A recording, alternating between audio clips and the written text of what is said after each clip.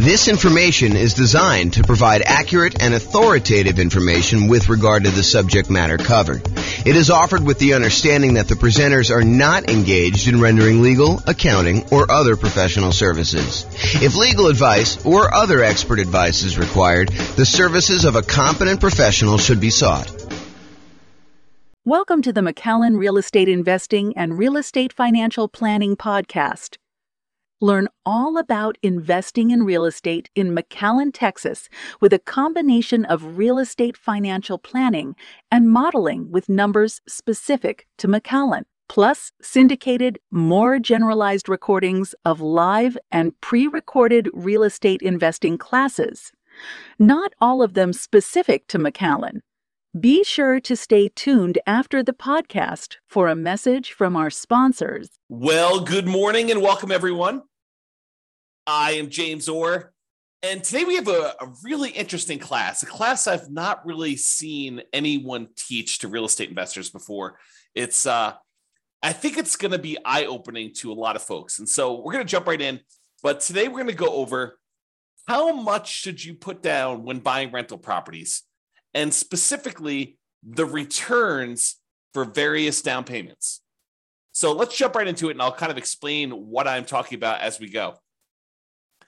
Okay, so before we get into like the meat of the presentation, I want to kind of just admit to you that we're not just talking about down payments. What we're really talking about is the total cost to close. So the down payment that you're putting down plus the total amount that you have to close. And if I were to do this presentation again, I didn't want to kind of muddy the waters with getting into these discussions of reserves and cumulative negative cash flow. But really, if I do this at a more advanced level, and I probably should do an advanced version of this, but I want to give you the basic framework of this first. I really should do this class where I'm talking about the total cost to close, plus the reserves, plus any cumulative negative cash flow you anticipate having on that property that you've set aside to make the overall investment much more conservative. Okay, we've talked about this idea in previous classes. And I probably need to do an entire class just on this topic. But the idea is, let's say you have negative $200 a month in cash flow on a property that you're considering buying. You know, our market has really high prices right now, really high interest rates. Rents are lagging a little bit. And even if you apply all the different 88 strategies that we have for improving cash flow, in some markets, you're going to struggle to come up with a property that has positive cash flow, unless you put a lot down. And so you may decide, hey, look, instead of putting, 20% more down in order to get this property to have positive cash flow, I might choose to set aside the amount of negative cash flow I'm going to have to cover me through when I realistically think that I'm not going to have negative cash flow anymore. And so what you do is you say this, okay, I've got negative $200 a month in cash flow on this property I'm considering buying. So over the course of the first year, I have negative 200 times 12, which is about $2,400. However, next year, I think rents are going to go up about 3% or so, and maybe that's about $50. I'm going to make the math really easy and just use $50. So rents are going to go up by about $50, which means my cash flow is not going to be negative $200 a month in year two. It's going to be negative $150. And I'm doing some really oversimplified math. Yes, you want to do the actual math to do this, but I'm just kind of doing some really rough math to show you exactly how this works. So $200 a month negative in year one. Now, because rents went up $50, you have about negative $150 in year two, which is about $1,800 negative cash flow. In year three, rents go up again a little bit, about 3%, which means about $50 a month in this case, for example, to make the math easier. So instead of having negative $150 a month in cash flow in year three, now you only have negative 100. You do that. So negative 100 times 12 months is about $1,200. The next year, rents go up a little bit more. You have $50 a month negative. So that's about $600 for the year in negative cash flow. And then after that, when rents go up again a little tiny bit, you have $50 more in rent, you don't have negative cash flow anymore. And so we could look at the next few years and say, well, in year one, we had negative 2,400. In year two, we had negative 1,800. In year three, we had negative 1,200. In year four, we had negative 600. And if we add all those together, which I probably should do that because I've used this example several times, but if you go add all those together, maybe it's negative $6,000. I don't know exactly how much it is. Add them all up and find out how much it is. And so if you say to yourself, look, I have this negative $200 a month in cash flow. If rents go up just a small 3% per year for the next, whatever that is, 5 years, the chance of me having negative cash flow after 5 years is really low. So I could take $6,000, set it aside in addition to my reserves, knowing that that will help cover any negative cash flow I might have on this property for the reasonable future that I see with having rents go up a tiny bit each year. Now, with that being said, do rents always go up? No, they do not.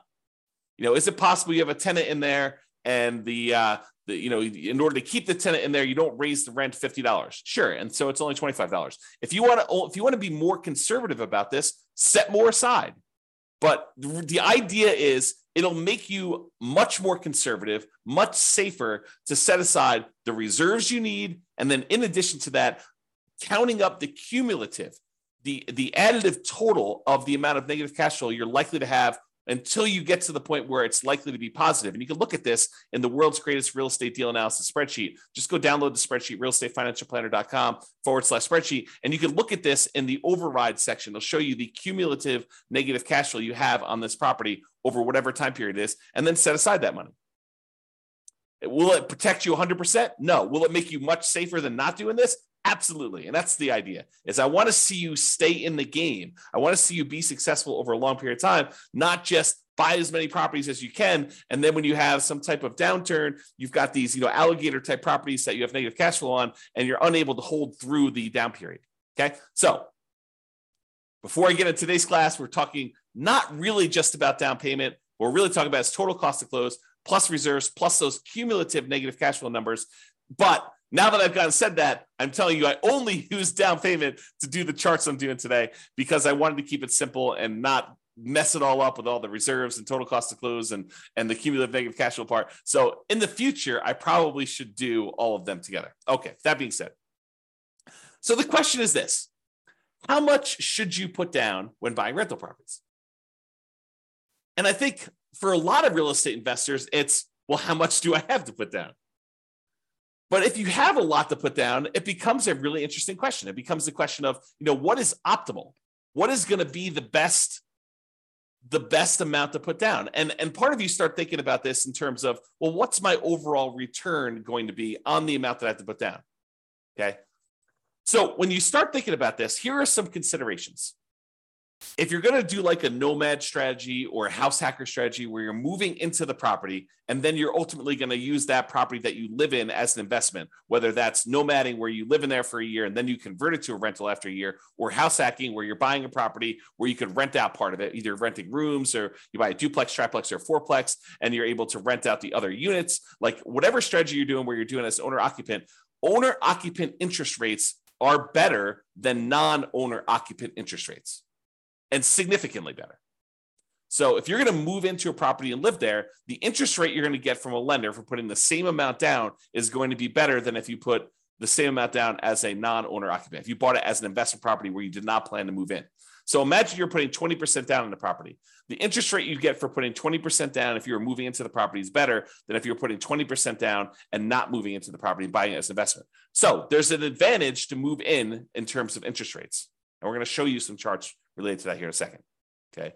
In addition to that, the percentage down payment you put down can have a significant impact on your interest rate as well. And this, I think, makes sense to a lot of people. If you put only 5% down, the interest rate's probably going to be higher than someone who puts 20% down. And why? I think one of the reasons why is there's added risk to the lender. And the lender says, hey, look, for this added risk, I want a higher return on my money because there's a better chance that you are going to be foreclosed on, that you're not going to make the payments, you're going to walk away from the property, and that you're going to do it. I mean, just think about it from a very practical perspective. Think about it from your own perspective. If you put nothing into a deal, if you put nothing down in the property, you have nothing to lose except your credit score and reputation by walking away from the property. So I think a lot of folks are like, I have nothing, I have no money invested in this deal. If I walk away, I didn't lose any money. I just don't have the property anymore. And yeah, I got bad credit, but maybe I didn't have good credit to begin with, right? So the thought is you put 20% down, now you're much less likely to walk away from the property. And from the lender's perspective, they have a cushion of equity where if you walk away, they could sell the property even at a discount and probably get all their money back or most of their money back. And that's why they like you put in 20% down. Okay. So whether you decide to own or occupy, or you don't own or occupy and you buy an investment property, the interest rates vary based on that. And the amount you put down percentage-wise impacts the interest rate as well.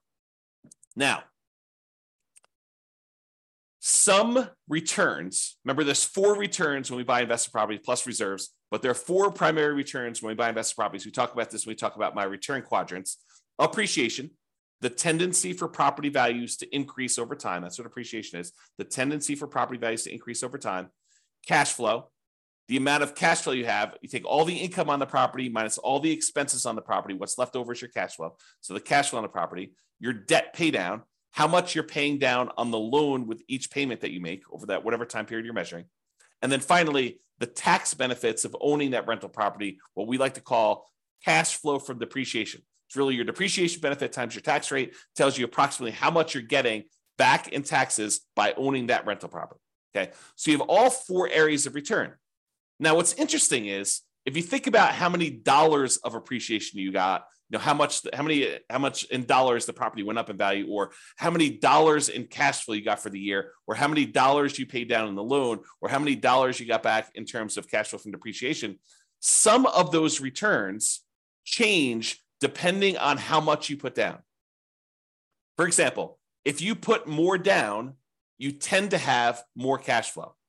Think about it from the extreme. If you put nothing down on a property, your cash flow is going to be lower than if you put down 100% and you bought the property all cash, right? Just look at the extreme example of that.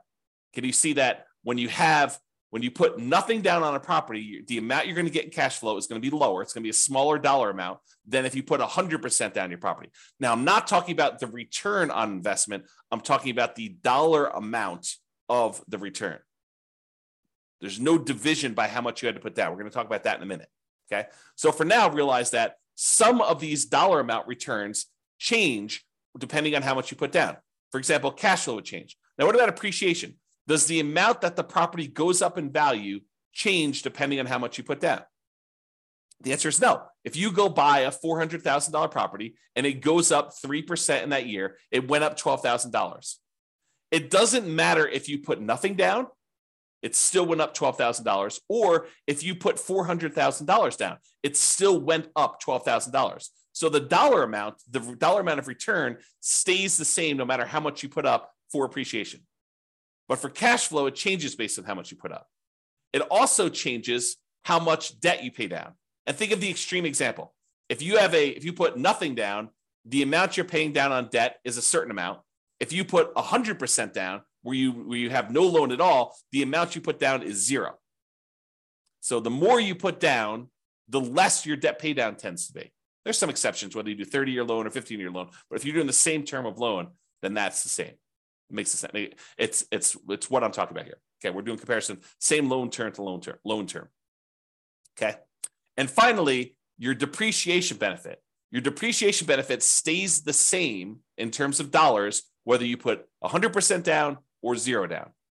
You still get the same tax benefits, whether you put nothing down or you put 100% down when you buy a property. Okay, so what's interesting though, as I hinted at, even if the dollars stay the same, even if the amount of appreciation you got is always $12,000 as an example, the return on investment would change depending on how much you put down. So now you're talking about return on investment is the dollar amount you earned divided by how much you put down in order to get that. Well, if you put almost nothing down, the return you get with $12,000 on the top and a 0 on the bottom is basically infinite. If you put a really, really small amount down, the return is going to be really, really high because maybe you're getting $12,000 in return from appreciation and you only have $1,000 in the deal. Well, that's a really, really good, very high return on investment number. But what if you had to put the $400,000 down in order to get that $12,000 in return from appreciation? Well, now you only have a 3% return on investment. So your return on investment goes down. So even if the dollars stay the same, the amount you have to put down affects the return on investment. And the same holds true for return on equity, which I'm not going to cover in today's presentation. Okay. But these returns vary depending on how much you put down. So the question is, how much should I put down? Well, we're going to talk about that today. I'm going to show you how these returns vary on a single property. And I'll just point out here that When I did this class initially, this was not the first time I've taught this class, but Matt Weaver with Excel Financial Group provided the mortgage quotes I used to create the original versions of the following charts. However, I've since estimated to make the changes for our current interest rate environment. These charts would look different during different times. So if you really wanted to recreate the charts I've created here, you will want to go through and update the charts with your latest data from your mortgage broker. And most mortgage brokers do not like sitting on the phone with you while you go through and ask them for, 20 different quotes on 20 different down payments. Okay. Some will, most don't like it. Just a lot of work. Okay. With that being said, let's take a look at some charts because I love some charts. All right. So this is a chart showing you the effective interest rates for a variety of different down payment amounts for owner occupant and for non-owner occupant. So I'm going to break down what's going on here. So first of all, what is effective interest rate? An effective interest rate to me means it's the interest rate plus if they have some type of monthly PMI, I add that to the interest rate so that it takes into account the interest rate you're paying plus the rate you're getting for PMI. So it does take into account PMI if you have PMI on this thing. PMI is private mortgage insurance. So it's the extra insurance you pay to protect the lender in case you default. And we usually have that if you put less than 20% down to buy a property. Okay. So effective interest rate is the interest rate with PMI in there. And we've plotted these by down payment. So on the left-hand side is 0% down. These are our nothing down loan programs. And then we increase until we get to the point where we have 100% down, which there is no 100% down interest rate because you don't have a loan at 100%. So that's why there's no data here for 100%. Okay. The red line are your owner occupant rates. Your blue line are your investor or your non-owner occupant rates. And the first thing I want to point out, as I discussed on the previous slide, is the non-owner occupant rates are all higher than the owner occupant rates by quite a bit. There's a pretty good gap between all of these. And the gap is not universal, meaning that sometimes for a certain down payment, for example, this 15% down payment loan, the gap looks just visually looks larger to me than the gap between a 30% down loan. So sometimes the difference between an owner occupant loan and a non-owner occupant loan is greater than other times. Another way of thinking about that. Okay. And you'll also notice that we don't have any less than 15% down non-owner occupant loans because we're talking about traditional financing here, not anything creative or owner financing or something like that. Okay. So these are traditional loans. So you'll notice that the lowest down payment we have for non-owner occupant is this 15% down one. All right. So let's go over and look at this thing. So we basically have on the owner occupant one, we've got two nothing down loan programs. I plotted USDA and VA. And I think VA is the lower one. Hard for me to tell. Oops. Yeah, I can't quite tell. So I think VA is the lower one of the two, though. And so you can see the difference in the rates for these nothing down ones. And what's interesting is the nothing down ones look like they're even better rates than the ones with low down payment, partially because the VA one especially has a funding fee. And so instead of paying monthly PMI, you're paying the fee upfront as a funding fee. Okay. All right. So we've got these two nothing down loan programs. Then we bounce up here to the 3% down conventional loan program, which you can see where it is right there. And then the next one is this 3.5% down FHA loan. And so that one, as of right now, when I got these quotes, that was a little tiny bit lower than the conventional one with PMI. And the FHA one had their PMI added in too. So it does all of them take into account the PMI. All right. So FHA looks a little tiny bit better than this 3% down or the 5% down. So you may say to me, although this is not the class about this, but I will mention this to you because I think it's important to realize this. So you think to yourself, hey, so why would I ever do a 3% down conventional or 5% down conventional when I could just do the 3.5% down FHA and it looks better? Think about it. Why would you voluntarily take a slightly higher interest rate conventional 3% down or conventional 5% down loan when the FHA one has got a little bit lower rate? It's because FHA PMI, the mortgage insurance premium, which they call MIP, but the mortgage insurance premium for FHA never goes away. It stays with you for the full 30 years of the loan. whereas the conventional PMI goes away when you get below 80% loan to value. So you do have a slightly higher effective interest rate on the conventional loans, but it's only for a few years until you pay down the loan below 80% loan to value. And then it drops off.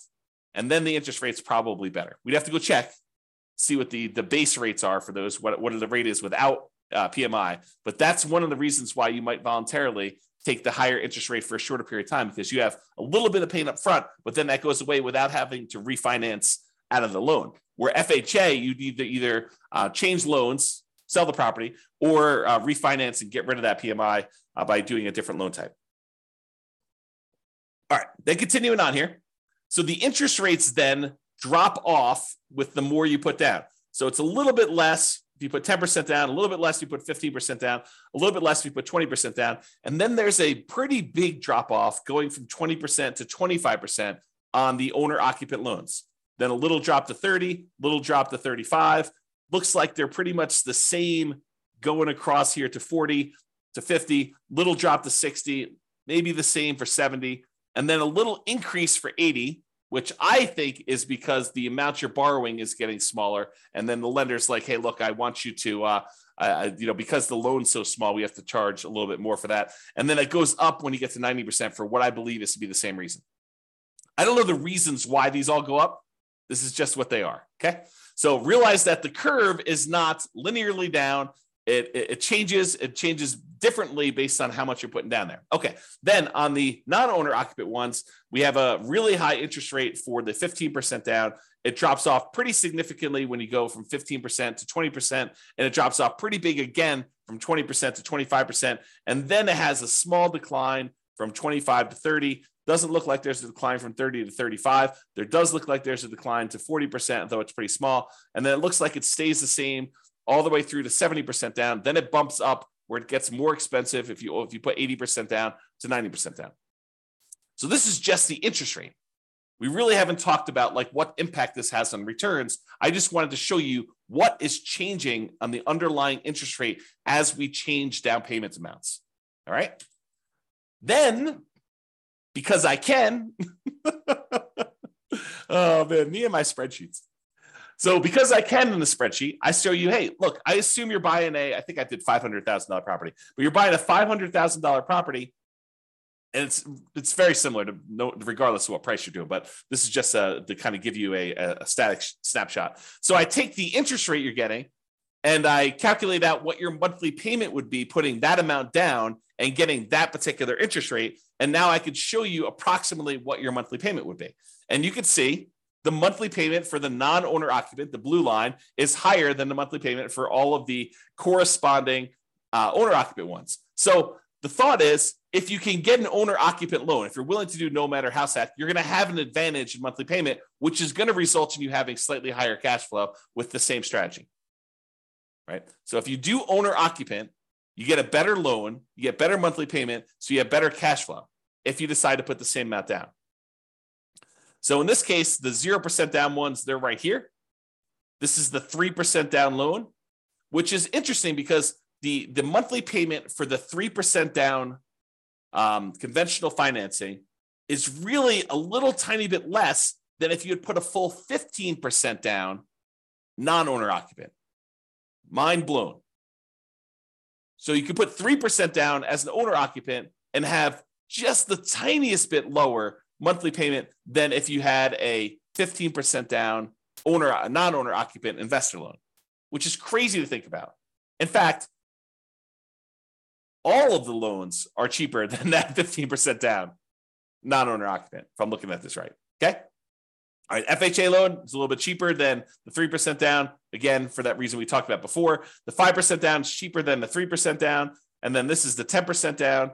And the 10% down, putting 10% down as an owner occupant seems to have slightly better mortgage payment than if you put 20% down as an investor. You put half as much down, 10%, if you're willing to move into the property, live there for a year, then convert the property to a rental, or if you're willing to buy a house hack and you're willing to live in the property and do that there. Okay, so that's kind of interesting. Then there's 50% down, so you can just see how these go until eventually you get down to putting 100% down. The payments are both zero. Okay, and these do include PMI. So it's principal, interest, and the PMI payment. Okay. All right. I think that's all I had to say about this chart. Then this shows you if we have an owner-occupant loan and a non-owner-occupant loan with the same down payment percentage. For example, we don't have non-owner-occupant loans, investor loans, for less than 15% down. So we can't compare, 0% down, 3% down, 3.5% down, and 5% down, and 10% down. But we do have a 15% down loan for both the owner-occupant and for the investor loans. And so now I can show you just the pure dollar amount difference between these two loan payments, if you got an owner-occupant and a non-owner-occupant. And so for putting 15% down, the monthly payment difference, which is also, by the way, probably the difference in cash flow, the improvement in cash flow, it's $500 better if you put 15% down to be an owner-occupant than to be a non-owner-occupant. So in other words, there's a $509.68 according to this. Of course, your interest rates will vary, so it'll be different, but about $500 difference in cash flow and monthly payment if you decide to do the owner-occupant version of this strategy versus the non-owner-occupant. That's a pretty big incentive. If you want to improve cash flow, if you're in a market where it's really hard to make things cash flow, this could be a difference. This could be a difference maker. I mean, it's $500 difference, putting 15% down. If you put 20% down, it's about $350 different. So it'll be $350 better if you put 20% down as an owner-occupant versus putting 20% down as an investor. For putting 25% down, it's $357 different. For putting 30% down, it's $331. For putting 35% down, it's $332. For putting 40% down, it's $282. And these are getting smaller. The differences are getting smaller with the more you put down, with the exception of being 80%, which, for all I know, there could be some really weird, wacky, kind of thing that happened when you're doing that. So the overall trend, though, is the more you put down, the smaller these differences are going to be in monthly payments, which you'd almost expect anyway because you're borrowing less. So you'd expect the differences to kind of scale that way anyway. Okay, so you can see now this difference between non-owner occupant and owner occupant and the impact that putting different down payments has on how much you'll have in cash flow. Pretty significant. All right, so we talked about this idea that return in dollars is different than return on investment. So we're going to first start by looking at return in dollars for a variety of down payments. And remember before, I told you about the 4 different areas of return. You have appreciation, the tendency for property values to increase over time. You have depreciation, which are those tax benefits of owning a rental property. You have cash flow, which is all the income you have on the property minus all the expenses, including your principal and interest, your mortgage payment, your taxes, your insurance, your vacancy, your management, your maintenance. All of those things get subtracted out. So this is really true cash flow after all expenses. And then you have your debt pay down, how much you paid down on the loan during whatever period we're measuring here, usually a year. Okay, so you have those 4 areas of return: appreciation, depreciation, cash flow, and debt pay down. And each one is shown on this chart using a different color. So appreciation is blue, depreciation is yellow, cash flow is green, and debt pay down is red. You'll notice they also match the colors we typically use when we talk about the return quadrants, because these are the returns in the return quadrants that we talked about. All right. Now, what I did here is I showed you the amount. It's an annual amount from year 1, assuming you can rent the property in year 1, which technically you can't rent an owner-occupant property in year 1 because it's an owner-occupant property unless you're renting, getting tenants in there, and it happens to be the same amount you're getting for regular rent. But it shows you the amount annualized return, and I'm using year 1 just to make the math simpler. And it shows you all the different loan types. Right here is the cutoff. Right here is the cutoff between owner-occupant, and then these to the right of here are investor. So you could see where they kind of like change pattern abruptly. That's where it changes from owner-occupant loans. These are all the owner-occupant loans, and these are all the investor loans. And so I show you the down payment amount. So these are the 2 0% down ones. This is 3% down, 3.5% down, 5% down, 10, 15, 20, 25, all the way up to 100% down. And then we switch back over to investor, 15%, 20%, 25, whatever it is to get through all theirs. Okay? All right. So this is what we're talking about now. So you got all these loan programs here, and it shows you the returns we're getting for various things. So one of the things I want to point out is what varies and what stays the same. I kind of covered this during the intro, but I'm going to cover it again here because you can see these charts and they look really busy. It's hard to tell exactly what's going on. So here's what is changing and what's the same. So first of all, what stays the same? What stays the same is appreciation. The property value is going up that amount no matter what you put down on it. And then depreciation. The tax benefits you get from owning that rental property are the same no matter how much you put down. Okay, so that's these two over here. And it shows you the dollar amount is the same no matter what loan program you got. It looks like in this particular case on about a $500,000 property, which I believe is what I use for this, it's about $18,000 a year in benefit from that first year. And about $15,000 of it is appreciation, is the property value we're estimating is going up about 3% a year. It's about keeping pace with inflation, if you think of it that way, on a $500,000 property. And then here's the depreciation benefit, the tax benefits of owning this rental property, the cash flow from depreciation, how much we're getting there. And you can see that difference there. Okay, about $3,000 or so. All right. Now, what changes? Well, depending on how much you put down, it varies how much you pay down on that loan. And depending on how much you put down, it varies how much cash flow you're getting. And so you can see that there's a whole bunch of these early on where you're putting 0% down or 3% down or 3%, 3.5% down or 5%, 10% or 15% down, or even 20% down for the owner occupant ones where you would have negative cash flow with the property that I picked. In your market, it may be positive, but you're more likely to have negative cash flow the less you put down. Think of it this way. What is cash flow? Well, what is negative cash flow, rather? Negative cash flow is really a deferred down payment. If you had put 100% down, you wouldn't have the negative cash flow, right? Put 100% down in the property, then you don't have a mortgage on it, the property would cash flow probably.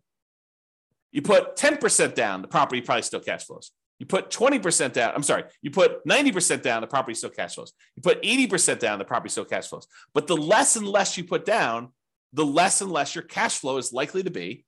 And so you get to the point where you put a little down and you probably start having negative cash flow. So what is that negative cash flow? That negative cash flow is a down payment that you did not make.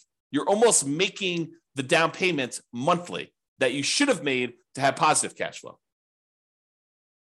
So negative cash flow is really a deferred down payment. You're making the down payment that you should have made to have positive cash flow to begin with, but you're making it monthly. That's what negative cash flow is. Okay. So if you put nothing down, you have a certain amount of negative cash flow that if you had put a lot more down, you wouldn't have had. So you can see here, though, how much in dollars the negative cash flow is on these properties. And then you can see how much you have in debt pay down. And you tend to have a larger amount in debt pay down with the less you put down. You put down zero down, put nothing down on a property, you tend to have a larger amount of debt pay down. And this sort of makes sense, right? If you're paying off all these loans over a 30-year time period, if you put less down, you have more that you need to pay off over that same period. So you got to be paying more off in order to pay it down. And the amount that you pay down actually does vary a little bit with interest rate. So the interest rate comes into play here too, because the higher your interest rates, the less you are paying down in debt pay down. Okay. All right. So you can see over time that this kind of changes. And in the owner occupant one, it goes slightly positive cash flow, somewhere between 20% down and 25% down. In this example, your city will be different. Your analysis will be a little bit different if you did this analysis for yourself. Okay. So I just did this for a prototypical property just to show you how this works. So you see over time, the amount you're paying in debt pay down goes down a little bit until finally you're paying down 100% here. And then when you get down to this 15% down loan, I think there's something wacky going on with this 100. I must have had it mislabeled or something. So ignore that one. So the 15% down one, though, you're pretty significant negative cash flow. And then 20%, 25%, 30% down. It takes you a little bit more than 30% down as a non-owner occupant in this particular example in order for you to have positive cash flow. And we didn't apply any of the like 88 strategies to improve cash flow on this particular one. We just pulled the property out and I just used some really rough numbers. Okay. So you kind of get a feel though of how this works. But eventually, as you start putting more and more down, the amount of cash flow you have increases and the amount you're paying on debt actually goes down when you do that. All right. So this shows you a zoomed in version of that appreciation and depreciation one where the returns are the same. No matter how much you put down, the dollar amount of returns from appreciation and the dollar amount of returns from depreciation are exactly the same. And then these are the ones for the cash flow and debt pay down, just zoomed in so you can see them a little bit better. Okay. And again, this is the dollar amount of return. Okay. I mean, I could talk about some of this stuff for hours. So I'm gonna save myself going off on these really long tangents, because you can see that like if you add up the negative part and the positive part, you can see that this is probably net negative. And you can probably see over here, these are probably net positive, but the amount you're getting overall increases when you do this. So I don't know, it's kind of interesting. Just definitely some interesting stuff to look at here. All right. So we've talked about this idea of return in dollars. Now we're going to say, what is the return on what we had to invest in order to get that dollar amount, right? So the return on investment. And so this shows you the return on investment. How many dollars we had in appreciation, how many dollars we had in depreciation, how many dollars we had in cash flow, how many dollars we had in paying down a loan, divided by how much we had to invest in order to get that deal. So if we had to invest, nothing down plus some closing costs, you could see that there. If we had to invest, 50% down in order to get those, you could see those there. And you'll notice what happens is when we have very little in the deal, like 0% down plus some closing costs, you'll see that the returns look really, really, really high, right? Like the return here, not including cash flow, because cash flow is negative, is over 500% for the two nothing down loan programs. If you subtract out whatever the negative ones here, it's probably in the 350% return range. 350% return on investment by putting nothing down the deal. That's pretty phenomenal. And you're putting nothing down the deal, but you have some closing costs, which is why it's not infinite. For those that are wondering why it's not infinite, okay?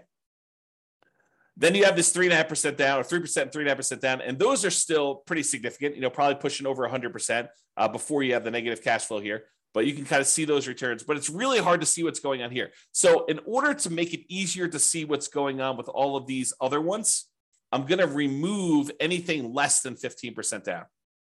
So this is the same exact chart showing you the return on investment return amount, the percentage return on investment for each of the four different areas. But now I've removed anything less than 15% down so that we could see what's going on with those. They were just compressed before, and it was really hard to see. So now I'm going to show you what's happening with the 15% down. So here's what we've got going on. And I'm going to just use one or two examples here. So on the 15% down, owner occupant, you're moving into the property. You've got some negative cash flow here. The negative cash flow return looks like it's about negative 7% return on what you had to put down. So if you put 15% down plus some closing costs, you have negative cash flow on this property at about negative 7% of the return of the amount you had to put into the deal in order to do that. However, from appreciation, you've got probably about positive 18% return. And the return from depreciation, I don't know, it looks like it's just eyeballing it here. It looks like it's probably in the plus 5%. And then the amount you're paying down on debt pay down is probably in that, 6% or so return. So you have all of these returns that are positive, and then this cash flow, which is a little bit negative here. Now, it's important to realize a couple things. There's a reason why I separate out these four returns as different, because they have different characteristics. As one example, appreciation. Are you guaranteed to get 3% appreciation each year? No, you're not. You could get more than 3%. There have been several years in the last 5 years or so where appreciation has exceeded 3% in the overwhelming majority of the US markets by a lot, right? More than 3% per year. But are there years where property values do not go up? Or maybe even just your property does not go up in value? Absolutely. Can you have a year where property values go down, where appreciation is negative? 100%. You totally can have years where your property value does not go up. Okay. So appreciation is not a guaranteed return. It's a speculative return, right? We're speculating that the market will improve, and we're estimating what that might be in the future looking forward. And you give me a long enough time horizon, I'm telling you, it's probably going to be around 3%, looking back at the 100 plus years of history we have on how much properties appreciate in the United States. It's about what inflation has been, about 3%. Okay. So you give me a long enough time horizon, I'm telling you, it's going to be about that. Might your property in particular be a little bit better or a little bit worse? Sure. Might a certain market perform a little bit better or a little bit worse? Sure. Okay. but it is speculative in nature. It is not guaranteed. So this return, even though it's nice and big on here, is a somewhat questionable return. We don't really know. Now, what about this yellow area, this depreciation, the tax benefits of owning the rental property? Does it matter how the market does as to how much depreciation you get? No, it doesn't. It's a tax benefit set by tax code. So unless the tax code changes, which does happen occasionally, but this one's been around for a while. And so what's the best evidence that something will continue? How long it's continued in the past. Not saying that it can't change, but it's likely, I'd say better than likely, highly likely, that you're likely going to get this return. So the depreciation return is probably a pretty sure thing. Not guaranteed, but closer to guaranteed. As long as tax code doesn't change, you're probably going to get that. So that one is a good return there. What about this red return from debt paydown? Is debt paydown reliant on the market doing well? Does the market have to go up in value for you to get the debt paydown portion of your return? No. If you make the mortgage payments as agreed upon with your lender, if you don't default, you're getting that return. It's contractual. It's as close to guaranteed as you can get without there being a third party guaranteeing it, right? It's contractual. You have an obligation to make those payments to the lender. They have an obligation to accept those payments from you. And if you pay down that amount of money, you're going to keep the loan. You're going to get that return on the property. That's how much you're going to pay down the loan, because that's just how the contract is set up. Okay. So it's a contractual obligation you have for debt paydown. So that's not that speculative. It's pretty certain. Now, returns, let's talk about like when you get these returns. So appreciation, the property value goes up by 3%. It goes up by $12,000 in the first year, or $15,000 in the first year. Do you get to pocket that money? No. Unless you sell the property or unless you do a cash out refinance, that is money that's sort of like being deferred until you collect it later. It's what I call cash later. What about cash? What about the depreciation benefit? The tax benefits you get from owning this rental property. Do you get that right away? Yes, you get it in that year. You get it on your tax return. And honestly, you can adjust your exemptions on your paycheck and you could get it monthly or weekly with your paycheck. You could say, look, I know I'm getting this at the end of the year. Let me go to my job and adjust my exemptions so that I'm being taxed less, because I know at the end of the year, I'm getting this big block back from owning this rental property. I'll just take it in with my paycheck instead. I'll pay less taxes in because I know that at the end of the year, I'm not going to have to pay taxes because I've got this benefit coming to me at the end of the year. So you can even adjust it up and get it weekly with your paychecks, or biweekly or monthly, whatever your paycheck period is. Okay. So you can do that. So some of these are returns later. Some of them are returns now. Some of them are speculative and kind of like dependent on the market, which cash flow is also another one that's speculative, dependent on the market. And some of them are cash later, or are not speculative. They're more guaranteed, more certain. Okay. So you can see that all these returns are not the same. So you may prioritize some returns over other returns when you're thinking about these and making these investments. All right.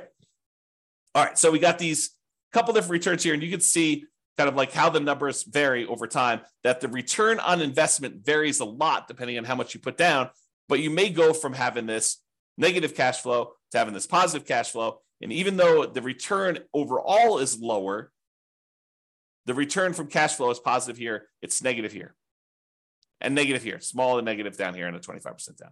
Okay.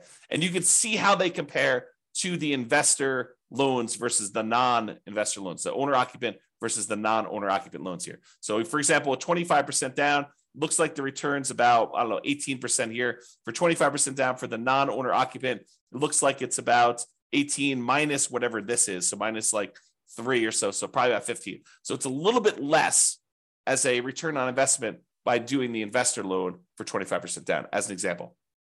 Okay. All right. These are just the returns for the ones that are variable. For the ones that are fixed. So the appreciation and depreciation, the dollar amount doesn't change, but now that the return, the amount that you had to invest in order to get those varies, now you can see that the fixed dollar amount returns are still varying once you put money down, so that you can see how those change, okay, over time. And then these are the ones that are variable based on the loan to begin with, and they're variable based on how much you put into the deal. So for example, You put 30% down here, you can see you have the return just from cash flow and debt pay down is pushing, high 4%. But it doesn't get really, really crazy for the majority of these, right? It's still sub 5% for all these. It just changes which one you're taking the return in. This is sort of my idea of deal alchemy. Do you want to move your return from debt pay down to cash flow? Well, you put more down, you can get less debt pay down, and you're going to get more cash flow. But the return is largely similar, right? It's not varying a lot, varying a little, but not a lot. Varies more over here with your non-owner occupant. The return actually goes up overall with your non-owner occupant one. Okay. And you can see how all that plays out. All right. So in conclusion, pretty cool stuff, right? Interest rates vary based on owner occupant and non-owner occupant pretty significantly. Interest rates vary based on the loan program, which makes sense to you, right? Doing VA loan versus USDA loan program changes a little bit. Interest rates vary based on down payment amount, which I think is surprising for a lot of folks. Some dollar returns vary depending on how much you put down. So you put more down, you get more cash flow. You put more down, you get less debt pay down. Others don't. Doesn't matter how much you put down, your appreciation, the dollar amount of appreciation is going to be the same. Doesn't matter how much you put down, the dollar amount from depreciation, the tax benefits of owning the rental property are going to be the same. And not all returns are the same. Each return type has different characteristics. Some are speculative, some are not speculative. Some are cash now, some are cash later. So some have different tax rates, some have the other tax rates. The time you take to learn about these differences, to understand them and apply what you learn to your own situation is worth doing. You should go ahead and take the time and think about this stuff and think about what makes sense for you, what your goals are, and how to do that. Okay. If you need help applying this, that's what we're doing in the coaching stuff. So go ahead and reach out about doing that. All right. That's it. This has been James Orr. Hope you've enjoyed this class. I certainly did. I think we should do an advanced version at some point in the future. If you think we should, go ahead and reach out and let me know. We can go ahead and do those. And this has been James Orr. Have a great day. Bye-bye for now. With home prices up, mortgage interest rates up, and rents up, but not quite enough to counteract the higher prices and interest rates, cash flow on rental properties in McAllen is harder than ever. Book a call with the Real Estate Financial Planner to apply our proprietary 88 strategies to improve cash flow on your rentals. See the show notes for a link to schedule your call and improve your cash flow today. If you're a real estate agent, lender, or professional in McAllen that wants to help our real estate investor listeners, consider reaching out to learn about collaboration opportunities with this podcast. We'd love to add more value to our listeners by having you assist our investors buy, sell, and finance their real estate investments. See the show notes to schedule a call to discuss collaboration opportunities.